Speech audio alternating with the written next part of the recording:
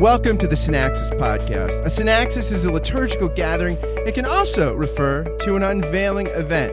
The Synaxis Podcast is a weekly gathering hosted by yours truly, Scott Jones, for the purpose of finding the life-giving, healing word of the gospel and the words of the weekly lectionary passages. Join myself and a guest each week as we explore the lectionary text together.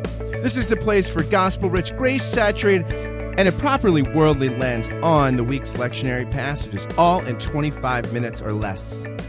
My guest is Greg Strawbridge. He is the pastor of All Saints Church in Lancaster, Pennsylvania.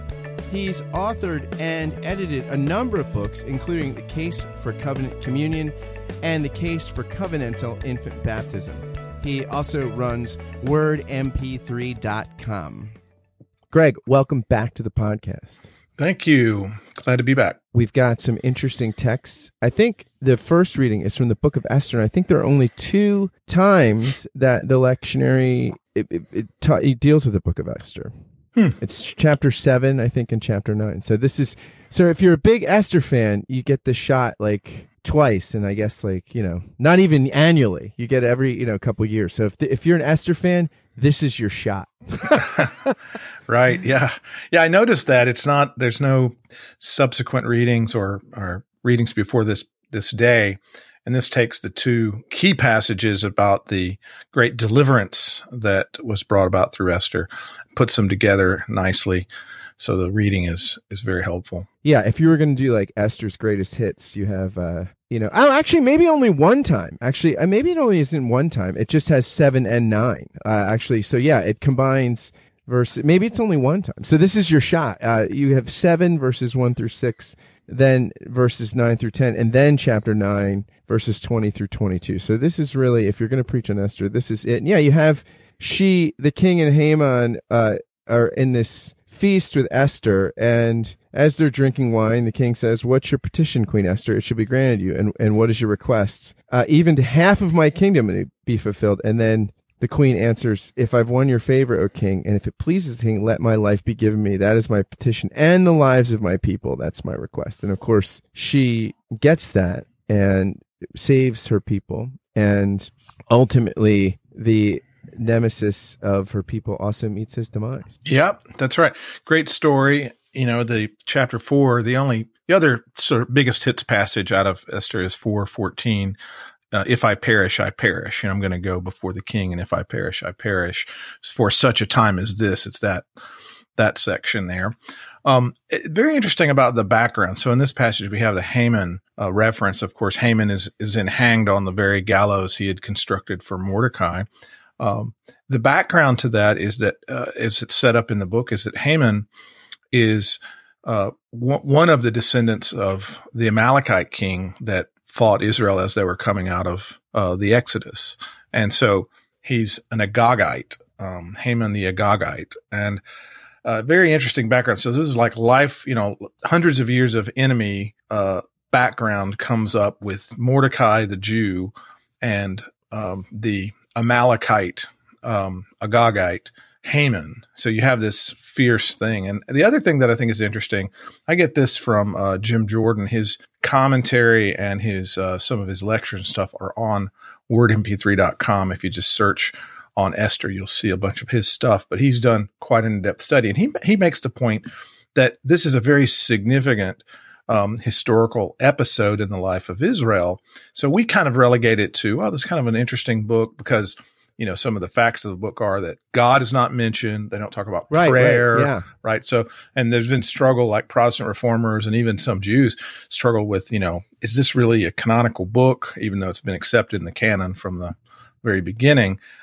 So exactly what's going on. But if you look at it in the course of history, Jordan makes a case that if you look at the book of Ezekiel, Zechariah, and even in Jeremiah's prophecy about Elam, these all have to do with the events surrounding this. And specifically, he says the battle of Gog and Magog, which is, kind of the lore of eschatological language, what is Gog and what is Magog? Jordan believes that this event, the fall of Haman and his plot against the Jews, is the fulfillment of Ezekiel 38 and 39, because Gog is a reference to the Agagite, Haman the Agagite, the Amalekite pursuit of the Jews for death, which is a recurring pattern, he believes. It happened right after the Exodus, and it also happens then. The commentator Deborah Reed in the Tyndale commentary series says that Haman is an Agagite, a term associated with the Amalekite enemies of God's people. And you can read like in Exodus 17 about that and Deuteronomy 25. By this designation, Haman's conflict with Mordecai finds ancient roots. Mordecai of Saul's family line encounters Haman of the line of King Agag, the king of the Amalekites. And the results, of course, are that there's this great victory. And again, it's likely that Ezekiel 38 and 39, Zechariah 1 has reference, and a couple of passages in Zechariah 2, 8 through 9, have reference to the fulfillment of the victory that comes through this period of time. So again, I think it may be more significant than we think. This is like a confirmation that God is actually going to be with his people coming out of exile. Yeah, it's not just sort of an isolated event in history or something, but it's got this redemptive historical significance, right? And the first, there's Purim is still celebrated even today, commemorating this deliverance. And it's interesting because just as Esther sort of wishes for her own life, and that petition is simultaneous, it's conjoined with a plea for her people. And you think of like typologically, when Paul says, as all have died in Adam, all are made alive in Christ, that Christ's own faithfulness is reckoned to his people, and so it's just like, every church Eucharistic celebration should be like a Purim celebration, right? Yeah. We should wear costumes and stuff. Yeah. And that which is of course how Jews it's sort of like the Jewish celebration usually involves dressing up today. Yeah, it's a very significant event, as opposed to thinking of it as here's this one story of this one heroic woman. It actually factors, if indeed it's true that that's a fulfillment of the Battle of Gog and Magog, that's the fulfillment of some of Zechariah's prophecies. By the way, the word, we're told in chapter 2 that Esther's name is Hadassah, which is the word for myrtle. It's a word for myrtle tree. And Zechariah sees the kingdom, he sees the people of God as a grove of myrtle trees. That's in Zechariah 1:8. And essentially, if it is fulfillment of those strand of prophecies, then what you have is a big redemptive event that has to do with the end of the exile and the restoration of God's people and the great victory that he's won. So it's a kind of second Exodus, if you will. And it plays into those big themes, which are, of course, very big themes, in the Old Testament. And yeah, it's interesting that here's a book where the providence of God is at the forefront, and yet there's not a lot of religiosity. God doesn't speak. There's that. Yeah. So it's an encouragement. Oftentimes our lives, when God seems silent, God is still active and ever present, and we learn that from this book. Yeah, there's no reference to prayer, but there is reference to fasting. So they fast for 3 days before the big showdown happens, which is, an indication that there was, in fact, prayer. It's not like it's a non-religious book, but it does miss a certain amount of things. It's like God is behind it, but not on the stage. Very, very interesting there. I think it's, let me point out, I always like to connect the Psalm of the day to the readings. And this particular Sunday, Psalm 124 is the response psalm. And it's, if the Lord had not been on our side, let Israel now say, if the Lord had not been on our side, when enemies rose up against us, then they would have swallowed us up alive in their fierce anger toward us. Would the waters would have overwhelmed us, and the raging waters would have gone over us. Blessed be the Lord, who's not given us over to be prey for their teeth. We have escaped like a bird from the snare of the fowler. The snare is broken and we have escaped. Our help is in the name of the Lord, the maker of heaven and earth. It's very interesting to connect the episode of Esther to that psalm, because this is truly a thanksgiving for this great deliverance. And it's interesting, the last verse of Psalm 124 has been a pretty common, in the Reformed tradition, pretty common call to worship, right? Our help is in the name of the Lord, the maker of heaven and earth. Very common. And it stands upon the great redemption and new exodus that Esther gives us the story about.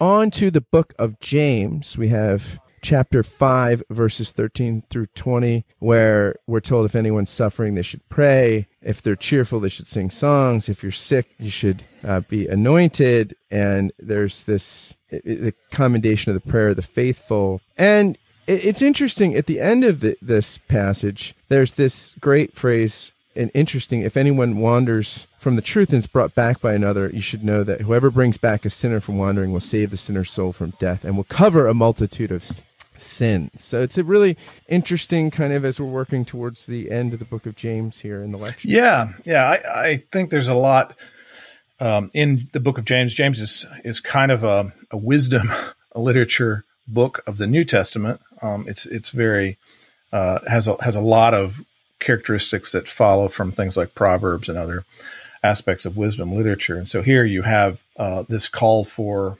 praise and the response, but then it moves right into the other condition of, if you're sick, call for the elders of the church. And then you have this word of confession of sins, pray for one another. And then the prayer of the righteous is powerful and effective. And then he goes into this little, anecdote about Elijah. And I always thought that was an interesting anecdote. There's something in the background of the Elijah comment that I think I like to bring out.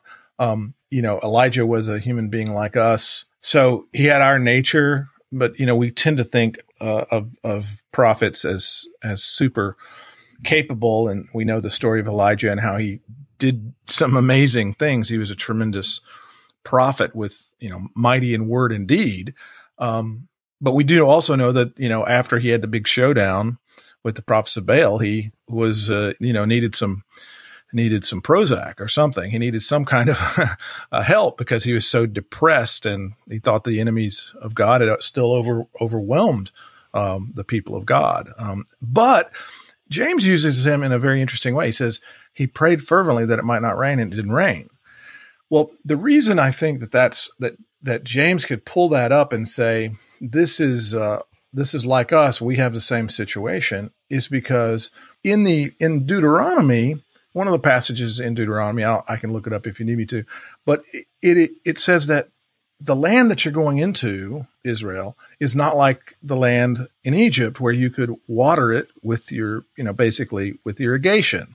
It's a land of hills and valleys, and essentially, if the sky is shut up and doesn't rain, you're going to perish. So basically, you're completely dependent upon the rains, which you don't have control of, for your crops. And there's a specific promise in Deuteronomy: if you turn to worship idols, I will shut up the sky. And so the idea here, I think, that James alludes to is Elijah simply prayed in response to the very specific promise that God had made, a promise of judgment if they turned to idolatry. And of course, that's what was happening during that time of the reign of Jezebel and so forth. They had turned to idols, and he prayed that God would do exactly what God promised in the book of Deuteronomy. And so it happened. I think that's the connection about, is Elijah like us? Well, he's like us in that he can simply pray according to the will of God, and God hears those prayers.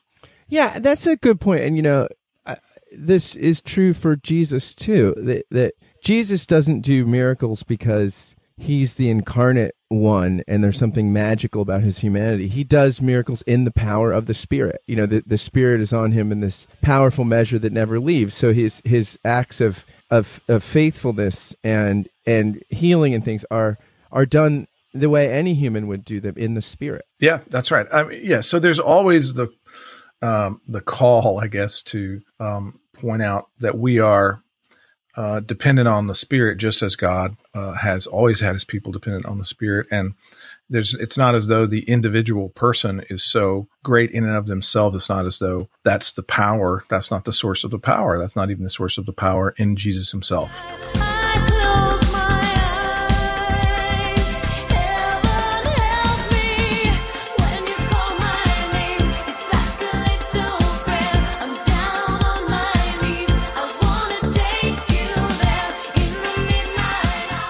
speaking of Jesus, our gospel reading is Mark 9 at verses 38 through 50. We have in this instance where John comes to Jesus and says, we saw someone casting out demons in your name, and we tried to stop him because he was not following us. Yep.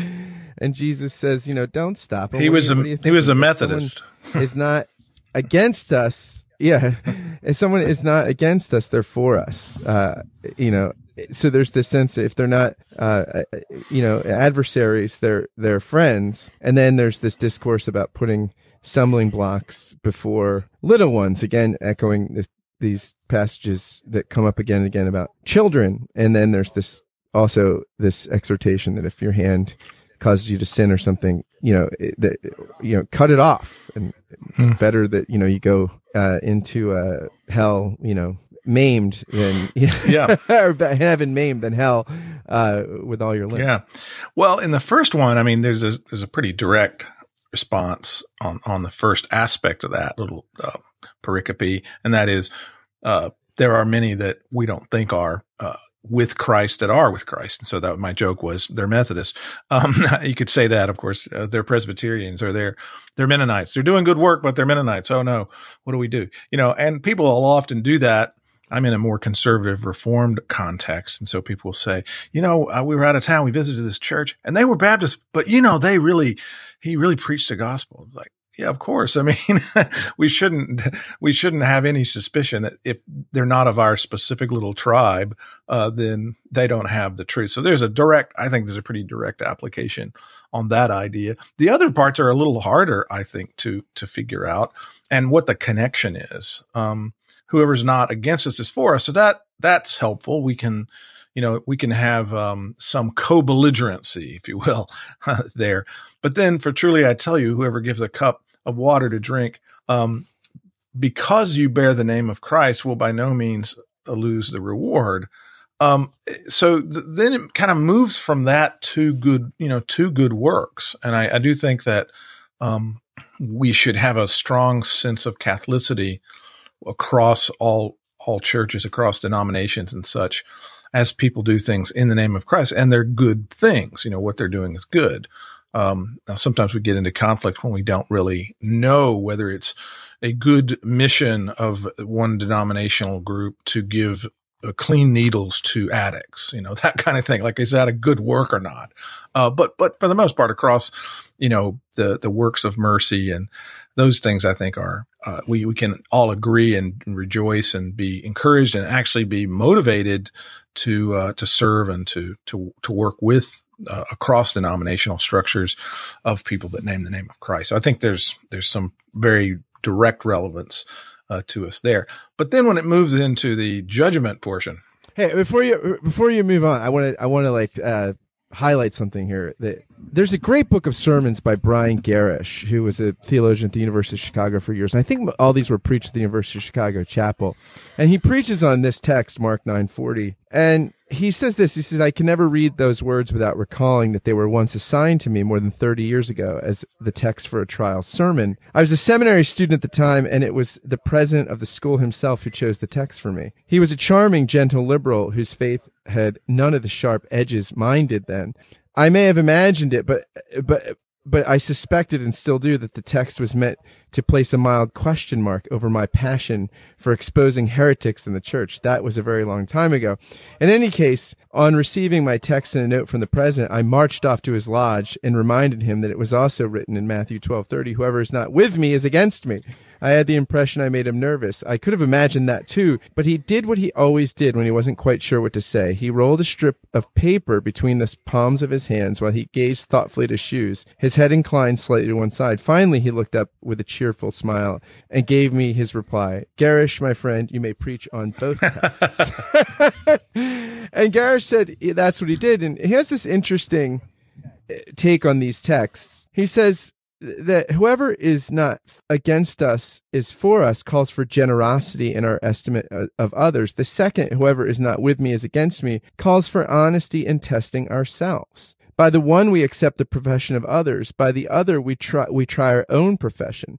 One says, judge not. The other says, examine yourself. I think that's an interesting way to look at those two texts. Yeah.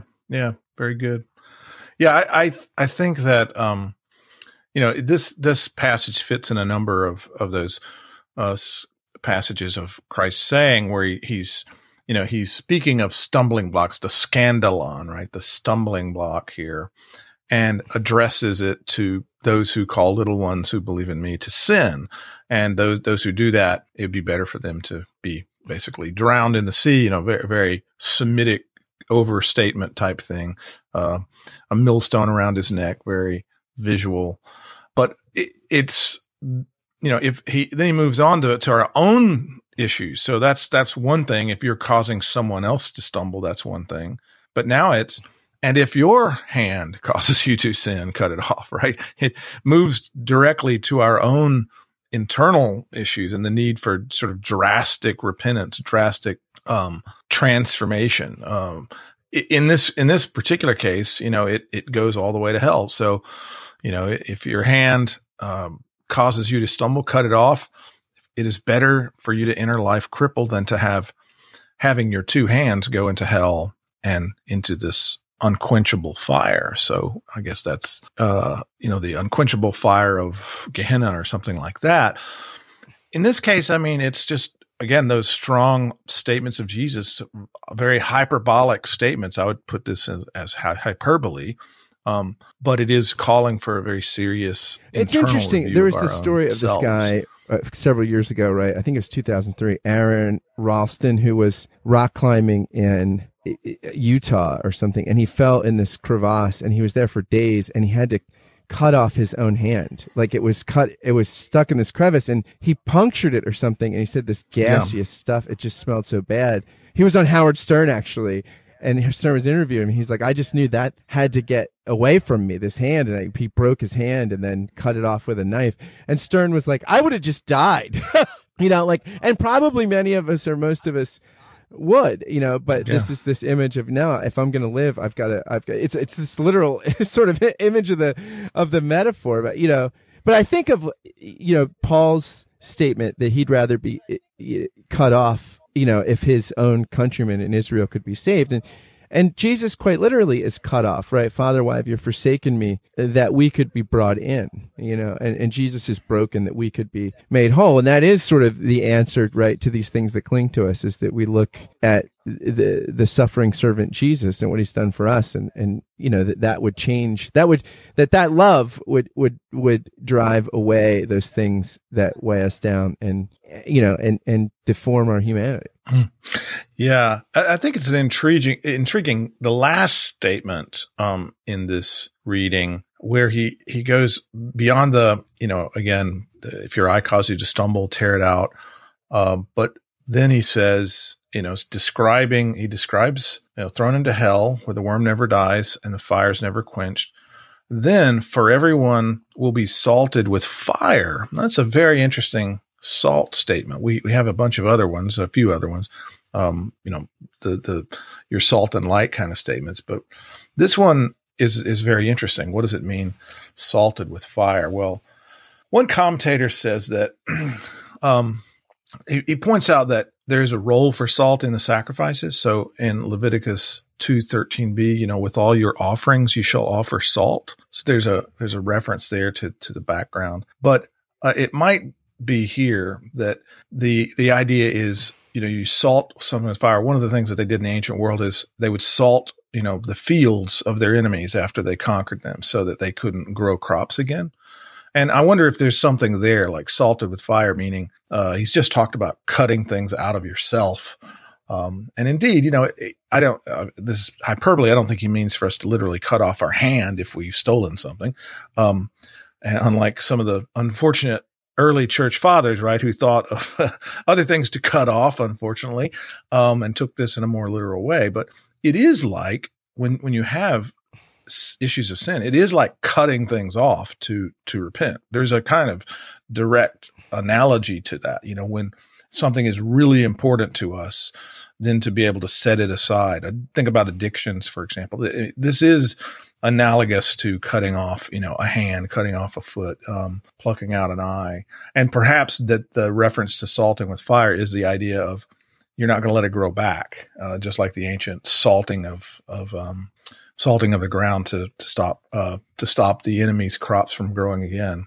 And then he says, of course, after that, he moves on and raises up. Salt is good, but if salt has lost its saltiness, how can you season with it? So, this could be a mixed metaphor. Have salt in yourselves and be at peace with one another. So that's a very intriguing statement. There's probably a lot to be said. Greg, yeah, and for those who are inclined to the culinary arts, this is probably the salt and seasoning. As you are, this is probably a fun passage. And thanks for talking about all these passages.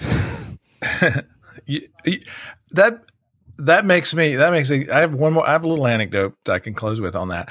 A few years ago, I had some friends from Eastern Europe over, and so one brother who's a pastor in Hungary, and he was like really into hot stuff. So I guess Hungarians really like hot sauce and things like this. But we had dinner together. And he said, "Oh, that was so good. It would have been better if it had just had the fire of the salt." And he named this salt like mono. I don't think it was MSG, but it was something like that. It was like some kind of derivative of salt that has a very fiery taste. And he said, "Oh, that would have just made it all the much better. Just have that really hot, fiery salt on this food." So I'm not sure what product that is. That has fiery in the salt, church, in Word and Sacrament, your salt of the like fire, like a resalination station. So. Thanks, Greg. Yeah. Thanks for listening to the Synaxis podcast. If you like what you heard, please go to iTunes, give it a rating, write a review, and subscribe, or pass it along to a friend via email, or say something about it on social media. All of those things help so much as we're just getting off the ground. Thanks to Greg Strawbridge for being my guest today, and thanks again to you all for listening. Until next time, fare thee well.